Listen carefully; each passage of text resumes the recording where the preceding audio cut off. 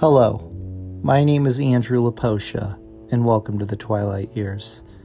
On today's episode, we will be discussing the death and final years of Aretha Franklin. Aretha Franklin began her musical career as a child singing gospel in her father's Baptist church. When she grew up, she set out on her own to make popular music. She struggled for a little bit before signing with Atlantic Records in the mid-1960s. With songs like Chain of Fools, Think, You Make Me Feel Like a Natural Woman, and Respect, she turned into one of the most popular and influential artists of the 20th century. She even earned the nickname the Queen of Soul very early in her career. Throughout her illustrious career, she scored 18 Grammy Awards, 17 top 10 hits, the Presidential Medal of Freedom, and a host of other accolades. She is one of the best-selling musical artists of all time, selling over 75 million records worldwide. She was also the first woman to be inducted into the Rock and Roll Hall of Fame, and in 2010, Rolling Stone placed her at the top of the list of the greatest singers of all time. To say that Aretha Franklin was great would be a massive understatement. Aretha struggled with weight issues for most of her life. Over the years, she would constantly lose and gain weight. She was also a chain smoker who struggled with alcoholism. All of these would lead to some major health problems later in life. In August 2010, Aretha fell at her home in Detroit, breaking 2 ribs. She was scheduled to play 2 free gigs in Brooklyn the following week, but was forced to cancel them. She also was suffering from abdominal pain and had to undergo some tests. Aretha released a statement to her Brooklyn fans apologizing for the cancellation. In November of that year, Aretha was hospitalized for an undisclosed reason, and she canceled all concerts and appearances up to May 2011. She was to undergo a medical procedure in the next few days. Fans feared the worst, and a prayer vigil was held in Detroit. There were some tabloids that said she had throat cancer, but a reliable source said it was pancreatic cancer and that she had just weeks to live. One report stated that the surgery was successful, and some close family members said she was doing well during recovery. Regardless, the world went on death watch. A biographical film about Aretha's life was announced, which many took as a bad sign that the end was near. Halle Berry was offered the lead role, but she turned it down. On January 13, 2011, Aretha gave an interview with Access Hollywood's Sean Robinson. In the interview, she set the record straight. She never had pancreatic cancer. In fact, she said she never knew where that even came from. While Aretha did admit she had a health scare, she chose not to go into details. However, she did say that she was in great pain that almost brought her to her knees. Aretha then added that the surgery she had added 15 to 20 more years to her life. On February 12th, Aretha made her first public appearance since the surgery. She sat second row with Reverend Jesse Jackson at a Detroit Pistons game against the Miami Heat. Heat player Chris Bosh went up to her to say hello. Aretha made a statement that she felt great and that she planned to go to a beach to relax. The night after the basketball game was the Grammy Awards. The show would open with a tribute to Aretha.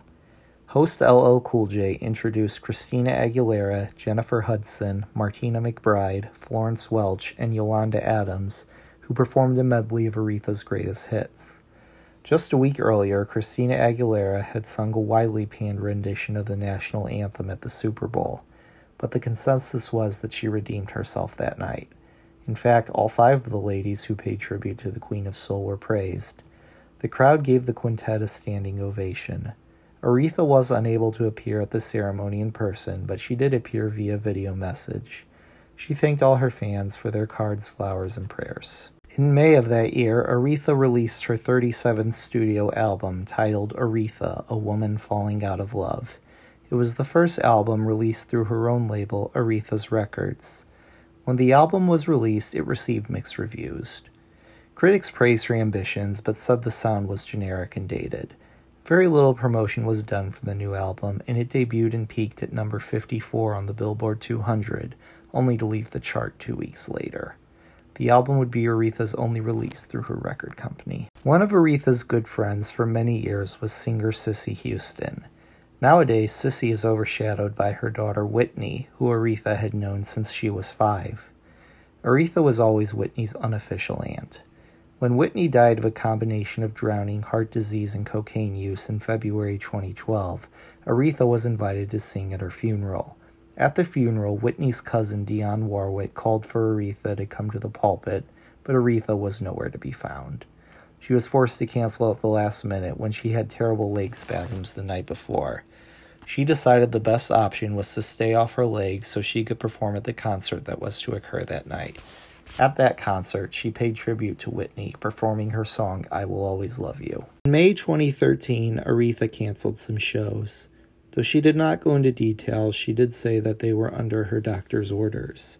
She also canceled several more appearances that year, including an appearance at a baseball game in Chicago that honored her civil rights achievements. Aretha never told the public what her mystery illness was, but she did tell the Associated Press that she made a, quote, miraculous recovery. She did, however, say that what she had was common in women. She told her fans to keep praying for her. She said she was about 85% healed, but she would not go back to performing until she was at 100%. By December, she was back to performing again. In 2014, Aretha signed with RCA Records, working with her old friend Clive Davis.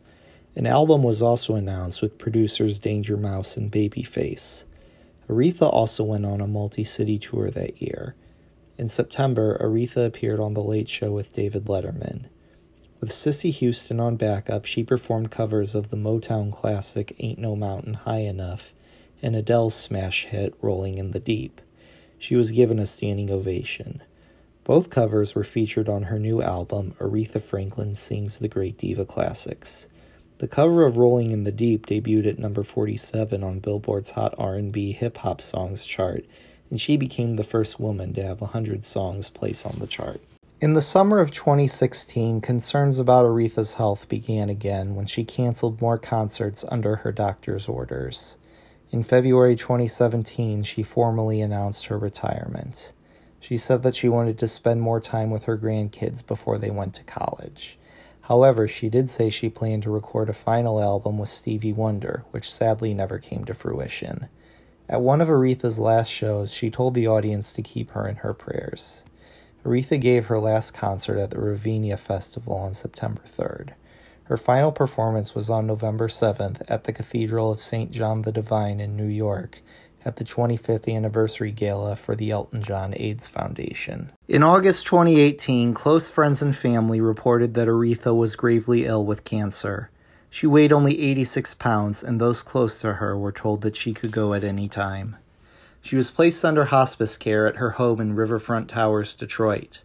Friends like Stevie Wonder, Jesse Jackson, and her ex-husband all stopped by to say their goodbyes. During the period of her decline, one of her nephews released a statement saying she was doing fine.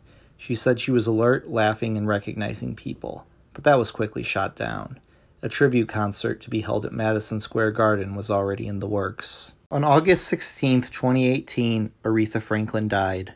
The cause was advanced pancreatic cancer. She was 76 years old, and she left no will. Almost immediately, tributes began pouring out. Former President Barack Obama said that Aretha defined the American experience, and Reverend Al Sharpton said that she was a civil rights and humanitarian icon. Ariana Grande was scheduled to appear on The Tonight Show starring Jimmy Fallon that night. She was originally not scheduled to sing, but she was asked if she'd pay tribute to Aretha. Ariana sang You Make Me Feel Like a Natural Woman and left the stage in tears. That weekend, Madonna paid tribute to Aretha at the MTV Video Music Awards. Her speech was highly ridiculed.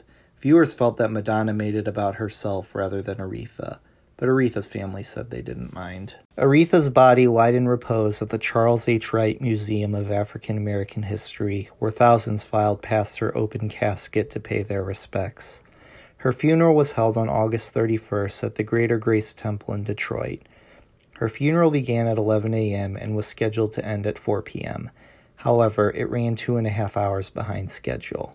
It was broadcast on live TV and streamed online. The funeral was officiated by Bishop Charles H. Ellis. Aretha had a star-studded funeral. Al Sharpton, Smokey Robinson, former President Bill Clinton, Jesse Jackson, and Cicely Tyson delivered eulogies. Performances were done by Faith Hill, Chaka Khan, Fantasia Barrino, Yolanda Adams, Gladys Knight, Stevie Wonder, Jennifer Holliday, and Jennifer Hudson, who had recently signed on to play Aretha in a biopic at Aretha's request. Ariana Grande also performed. Bishop Ellis joked, "When I saw Ariana Grande in the program, I thought it was a new something at the Taco Bell. Girl, let me give you all your respect." He then put his arm around the young singer and looked as if he grabbed her breast. This sparked much backlash. The Detroit police were even contacted. Bishop Ellis later apologized, saying it was accidental. Ariana herself even encouraged the public to forget about it and move on. Also giving a eulogy was Reverend Jasper Williams, Jr. of Salem Baptist Church. Reverend Williams had eulogized Aretha's father after his death in 1984, as well as other family members. His eulogy was highly criticized. It was said that it seemed more like a political address. He talked about how living in a household without a father was like abortion after birth. He also said that black lives don't matter unless blacks don't stop killing each other. Aretha's nephew Vaughn complained that Reverend Williams spoke for 50 minutes and not once did he eulogize Aretha. After the funeral, Aretha's casket was loaded into the same hearse that once carried her father, as well as Rosa Parks. The procession went up 7 Mile Road and she was interred at Woodlawn Cemetery in Detroit. Aretha Franklin is still widely respected. She won practically every kind of award that a musician can receive and more. She was one of the most talented musicians, and she is deservedly an influence to many great singers. Her biopic, titled Respect, is scheduled to be released in January 2021. I can't wait to see it, and I'm sure many others are as well. Thank you all for listening to The Twilight Years. Please don't forget to subscribe, and if possible, leave me a review. Follow me on Facebook and Twitter. The links are included in the description of this episode. Is there anyone you would like to see talked about on this podcast? Let me know and I will do my best to get to them. Thank you again for listening. My name is Andrew Laposha, and I will see you next time.